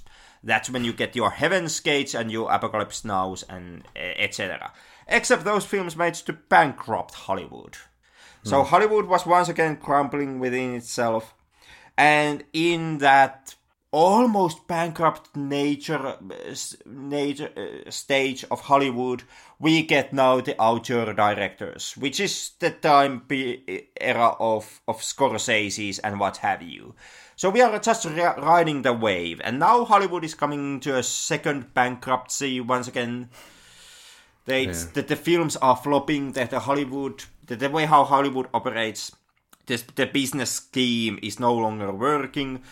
Your Oppenheimers are not making enough money to bankroll the other films, so Hollywood itself is financially unsustainable at this point. I think it's going to have to change, and we're going to get another golden age at some point. Yeah, idea-wise, totally corrupted and bankrupt, but what I think I see over the years is just the constant fine-tuning and tweaking, the fine-tuning and fine-tuning and fine-tuning of every single thing so that you can keep the terrible attention span of modern viewers, especially. Just fine-tune all the things that seem to work so that you can maximize your potential for bank. That's about it. I suspect that this is getting worse and worse now that we have AI. We're going to get some nice suggestions from the AI how the structure of the movie should go so that we keep the attention and get reviews. Yeah, I do think that that's going to lead us into a temporary dark age with Hollywood, the AI technology. But I don't think it's going to forever change the Hollywood films. Yeah. It's going to slump once again. There's going to be another financial crisis in Hollywood, and then they are going to somehow once again ditch the AI. I strongly believe it. AI. I look at AI in very much the same way as was the CGI renaissance in Hollywood films, where every single movie would have like a godless amount of CGI. And now we have like movies like Oppenheimer and directors like Nolan who are celebrated for the fact that they refuse to use CGI and are using practical effects. So it's kind of like Hollywood likes to go on a turbo drive on one thing, and it drives it as long as it can, as hard as it can, and then it just completely fumbles it. It's a flaming dumpster fire at the end, which is the point when Hollywood, once again, kind of reforms itself and somehow fixes itself. Yes. And we once again get a couple of years of good movies as a result. Yeah, I guess the cycle involves just forgetting that the story is king. You kind of forget that, and then you think the CGI or whatever the storytelling tools are the most important thing. Phase, and then it comes back around again. That actually I think we should concentrate on stories and use the AI and the CGI and whatever different storytelling tools you have as kind of the supporting tools to tell your story. But God forbid, I think we're going to have directed by ChatGPT-4. Don't forget about that. Yeah. Could be. 3D era with fucking Saw 3D. Friday the 13th was in 3D. Just fucking horrible. Yeah. I think we can now go to the quick fire rapid questions. Okay, bring it. And start with the obvious ones, and I know it's always hard to choose just one, but let's start with favorite movie. Oh no. I don't have one. Next. Impossible question. Next. Yeah. Do you wanna kind of put some more, some genre or some more detail on that question? Maybe I could try something. Let's move on. I'll leave the thinking to you. Zombie strippers. Next. Favorite movie you've seen this week? Favorite movie would be I only seen Oppenheimer, so I'm gonna jump straight ahead into Oppenheimer camp. It's actually, honestly, also a pretty good movie. Okay. Not necessarily like I'm not promising to Karri that it will forever change his life. And I make no guarantees that Karri necessarily wouldn't be disappointed by the flick, because at the end of the day, it is a Hollywood biopic of a historically important man. But I hugely liked it. Okay.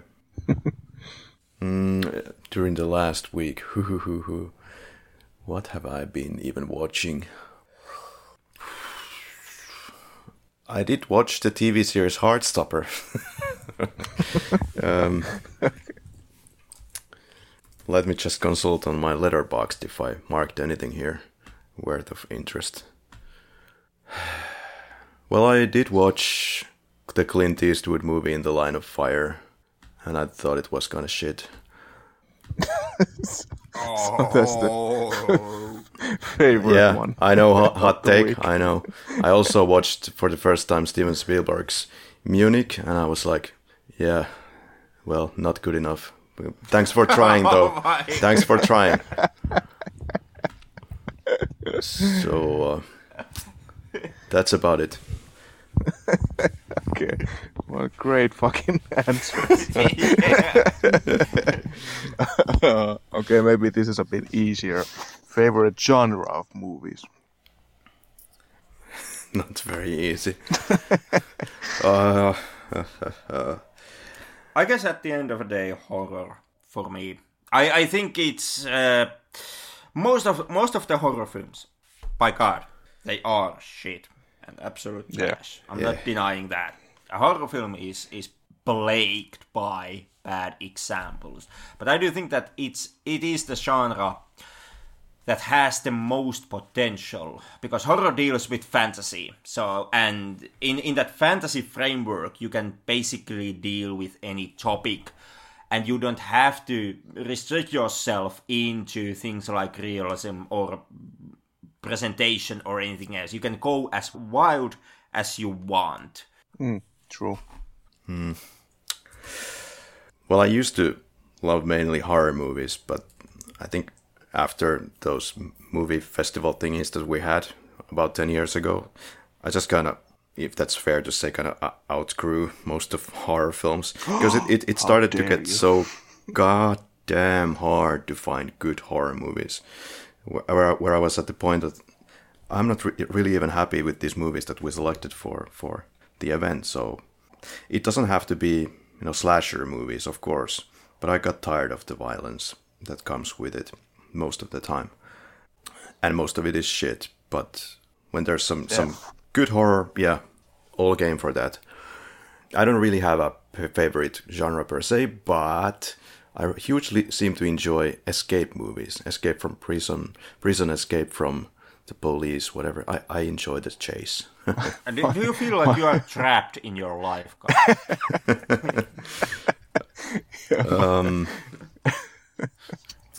I'm anti-authority, I guess, a bit. Always been. My next question actually would have been, what are you running from? Now, I have to say about horror, it's also my favorite genre, and I think the good thing about horror is I like even the shitty ones, so there's a lot to like.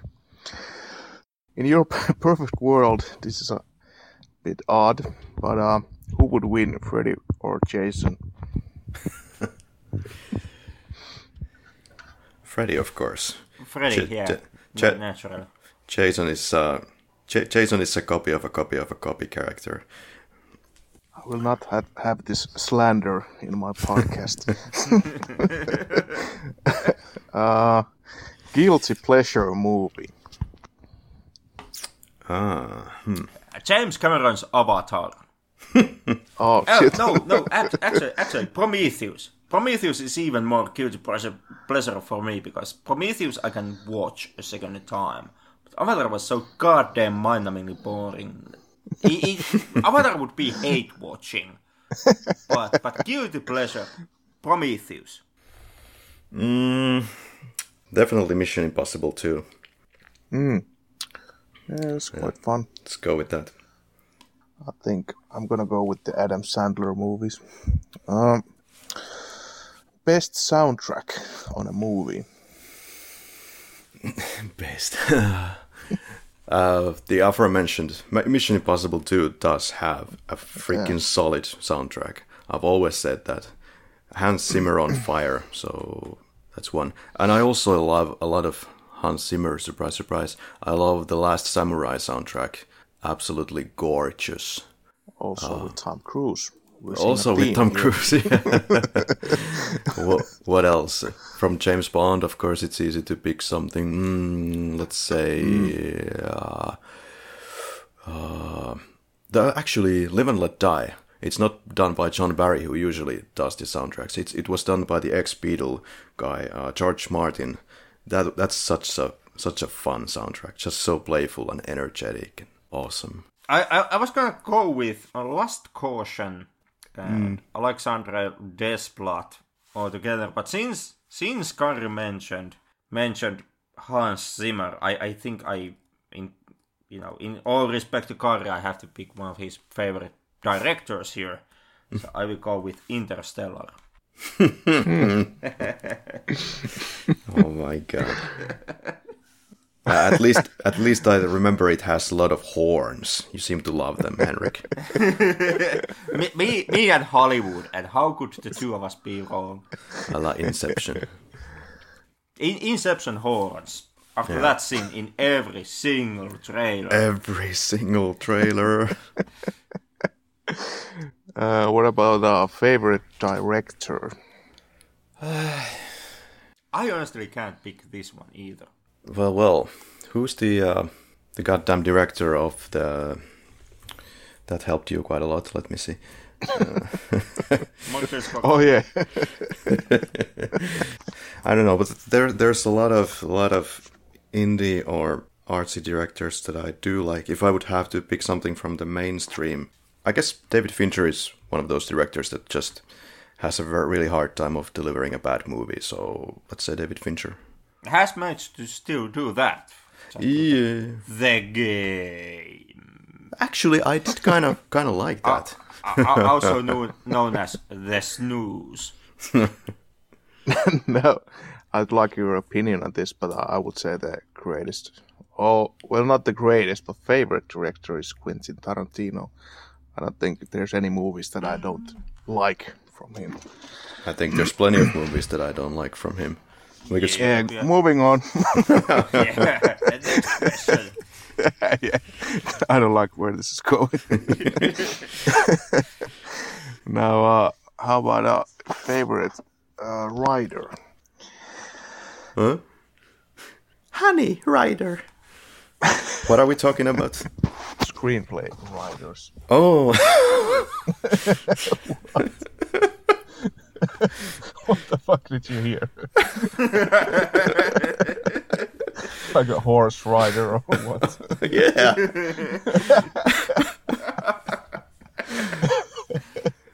English isn't my native language, if you haven't noticed.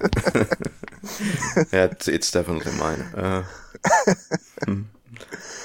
I will give this to Dominic Othnan Girard of Halloween 5 fame.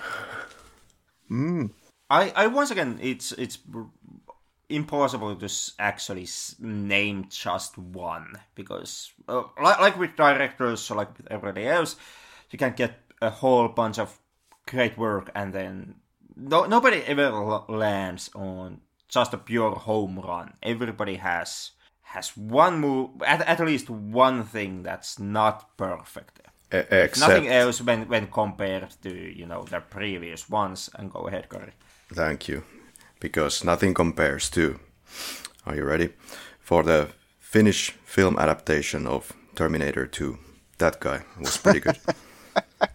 Well, we can't talk about that since, that director slash writer did only one movie. But I don't know. If, on top of my head, perhaps Aaron Sorkin.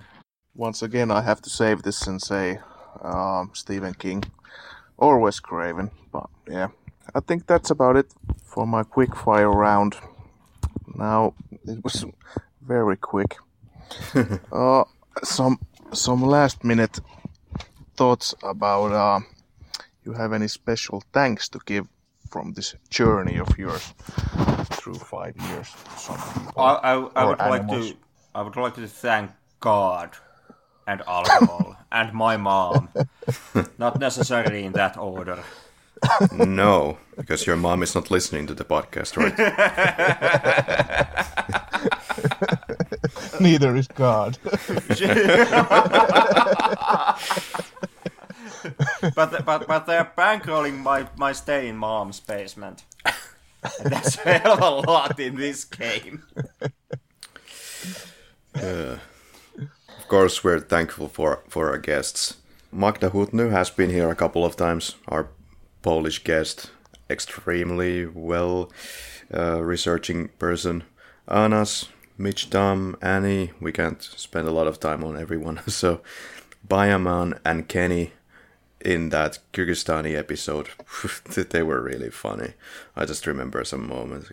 They would really go out of their way to make people laugh, so appreciate that. Sebastian, Tom Frankland, Taiki Yoshikawa, Sho Watanabe, Onjay Sedlar, more or less, I can't pronounce Czech for the life of me. Daniel Tarade, Annika Grof, Joon Tervakari, Runar Thor, Asker Sigurdsson, Alistar Pitts, Mladen, Jana, Nezar Andari, Alison Kilkenny, Zachary Bird, Pedro from Plants Sequence, fantastic episode, Nick Vakey and Luke Liu from Mint Volcano. They're going to be in the next episode, so stay tuned to that. Yeah. And Zachary, of course, as our ex-host, thank you very much for your contributions. And somebody called Aku Mäkelä. And who is that? I don't know. Must be a fluke mistake. Last but not least, Haley Sandström. Thank you for tuning in and being in one of our episodes as well. Now, closing to the end. In your opinion, what's your greatest achievements of all of this massive success? What would you say is your greatest achievement yet? Managing not to kill myself. To keep it going, to have 471k views in The Gods must be crazy. Even though that listeners probably left the video at the 1 minute mark or 30 seconds. Yeah, just to actually keep it going, that's the biggest achievement for 5 years. From my end, it would have to be the people that we have managed to get as our guests. Well, that's the sweetheart approach to say, yeah. Yeah, and for technicality, that also has to include you, Aku. But yeah, I don't know. In all honesty, I'm actually extremely proud of the guests that we have managed to get, and the episodes that we have managed to produce whenever we have had guests. And honestly, that also includes the Jeepers Creepers episode, which I do think, Aku, all joking and shit talking aside, I think that episode would have sucked so much ass because of the film in question if you wouldn't have, joined us during the recording and helped us to store the funny stuff and the jokes, because with Jeepers Creepers, what are you going to talk about? You're going to make jokes and talk about, the director's criminal past and sentencing. Yeah. And that's it. So, And that's what we did also, yeah. but it would have been even, it would have sucked as an episode. Yeah. If we wouldn't have had the jokes. And that's where we actually needed you very much. So thank you for that. And on top of that, our success, I honestly do think, and this is once again self-grandizing opinion from my end, I think that we have, not in every single episode, but way more than once in course of our podcast history, we have actually managed to have pretty good and pretty in-depth discussions on things surrounding cinema and the movies that we are covering. And we have managed to make pretty damn managed to gather pretty damn good insight into the films that we are covering. So I do think that there are some real bangers in our catalog. Yeah. And some actually really heart-to-heart good discussions. And I have to say that this list of guest thank yous is not complete. Something weird is happening with the list of guests that I have, and there's people missing, like Matt from The Gods Must Be Crazy, thank you, and everyone else that I forgot. But most importantly, me, and I already said me. Naturally. So like I said, you kind of saved the Jeepers Creepers episode, honestly. I don't know about that. I remember I was laying on my stomach, and I think I heard it from the recording that I couldn't get my voice out as much as I wanted to. but whatever, still smashed it. Yep. The content at the end of the day is always king. That the sound quality and everything else is production value. But you can have all the production value you want. You can have all the money in your podcast that you want. And the content can still be shit. Or you can be in a low-end microphone in extremely hard recording space, but the content can still be gold. It's much like with stories and script writing in movies. In podcasts, the content is king. Yeah. And I'll be sure when I make millions, I will never offer you money because you would never take it. You want to keep this authentic and real, and I applaud you for that. Yeah, you keep the money to yourself, Satan.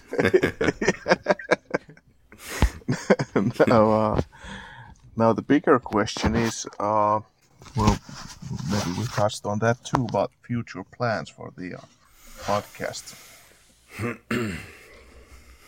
Yeah. Well, I think there's still some more avenues where we can take the podcast, and currently we've been exploring this thankful path of just kind of going back, like we're gonna bring Mint Volcano back to the podcast to just talk about their projects, which could be really nice. And I think we're gonna talk about some more indie films going forward. That's what I would love to do, and then to just bring the content. Sorry, no, God forbid, let's not say content. Let's say, bring these artists to the studio to talk about their work. Yeah, giving back might be the nicest thing that we have actually managed to do with the podcast. Outside of that, I don't know, like, it kind of depends on how me and Kari are gonna feel about, continuing the podcast, 200 episodes plus. If we ever, if it honestly starts to feel like that the 200 episode will be some type of a closing mark for the podcast, we just feel that we don't have the drive anymore to push ourselves past the 200th episode. In that case, I'm all for us, and I think we should, just do one extremely crazy thing still. Yeah. Somehow, whatever it is, like pushing out the podcast on some completely new platform, or I don't know, taking a distribution deal for weird Hungarian porn films or something like that. But whatever the heck, like, if it's like, if at some point it honestly starts to feel like and look like that we are entering the twilight episodes of this podcast, and we are fairly certain that the end that we are going to just close the doors. In that case, let's just go crazy once more. See if that leads us into some place, and if we crash and burn, then what? We're gonna close the doors anyways. I totally agree with that, Henrik, that we should still take you through the thick forests of gay porn and Nazi documentaries, Nazi propaganda documentaries. We can combine the two of them. We can make gay porn that Nazi documentary. Find some similarities in those. And also, I think you could take a play from the book of Cannibal Holocaust and just slaughter animals during your podcast. Oh. Hey, why not? we are still gonna close the doors, so why might close them for good.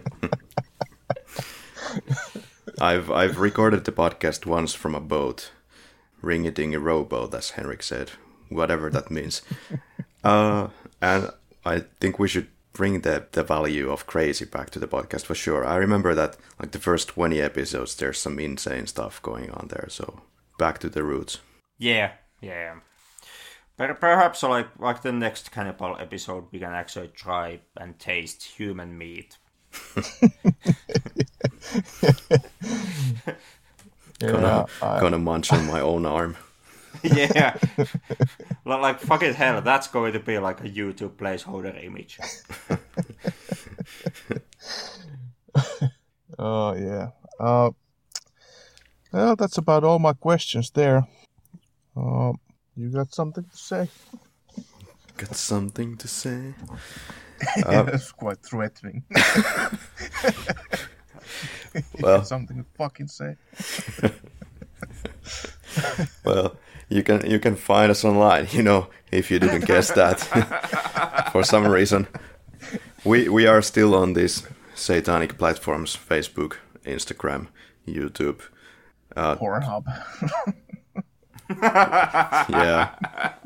Also. We actually could upload the episodes to Pornhub. Well, why shouldn't we? It's a content platform. 3 guys fuck the listeners for 2 hours.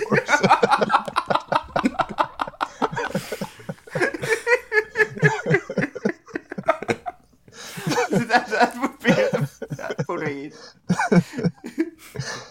Oh shit. All right. Just throwing out ideas. Yeah. Any closing thoughts from your end, or? From my rear end, yeah. Well, where's the fire? No, it's been a fun ride. I've been a part of 2 of those rides, and it's been quite fun both of the times. And I do think listening to your podcast, at least lying that I do,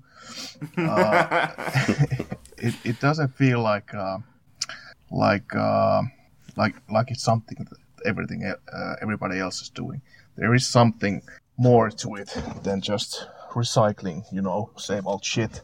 And I think it might be the finishness, the amount of cocaine, and, the alcohol, the Nazi jokes. Also, maybe the amount of background work that goes into it. It's not I don't think it blends into the mass, but just that many people haven't just found it yet. There's so many.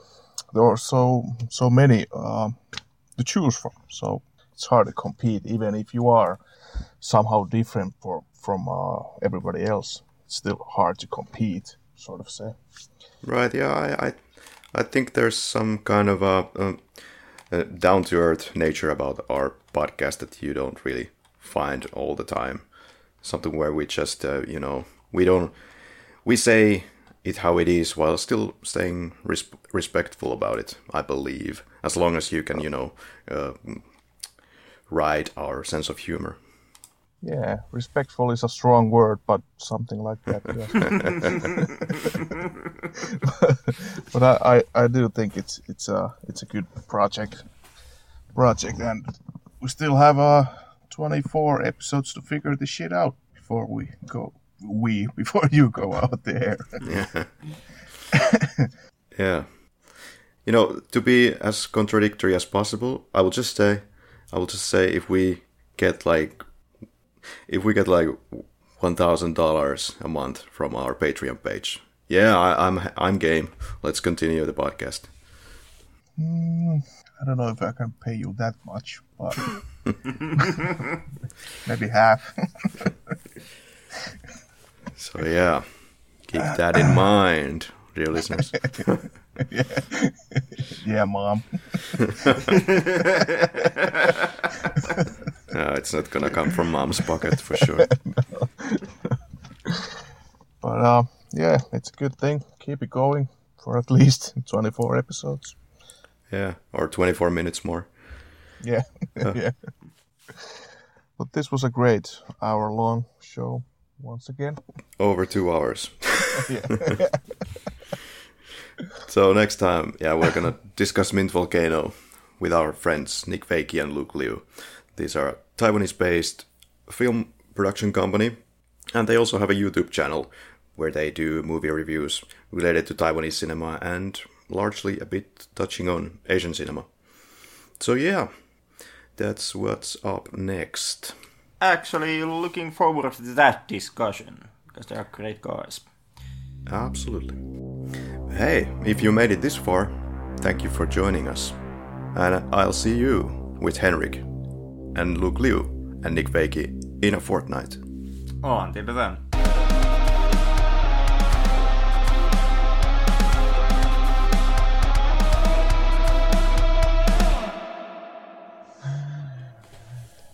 No, ja. Lässytilää. Kaikki pyörii täällä päässä. Joo, sama juttu. Pyörii lähinnä päässä. Joo. Suosittelen laittaa Google-kuvahakuun Swamp Ass.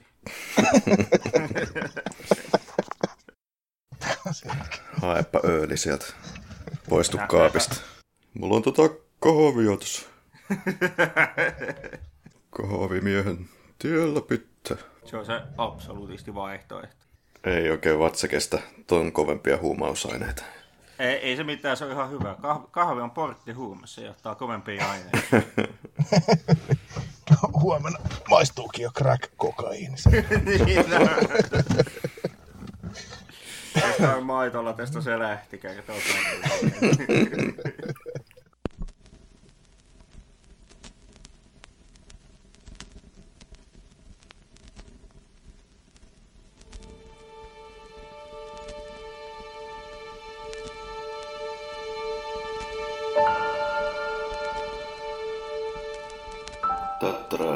Sano jotain. Miten me aloitetaan? Sä toivottavasti kuulet läpi tän sitten ja tiedät kun loppuu. Sitten käynnistyy varmaankin. No okei. Yes. Joo, joudut opettaa englantiin ihan just. Okay, yeah, so that was the theme music. Yeah. Welcome Yeah. to Flick Lab episode 1. I'm Kari and The one we start off apparently pretty straightly just stealing the sound landscape from Blade Runner. Did I? Actually... In a world with thousands of movie podcasts, there can be only one with these particular hosts, with these analyses. Rigorously accurate, brutally honest. This summer, the Flick Lab, the all-new podcast, starting August 14th.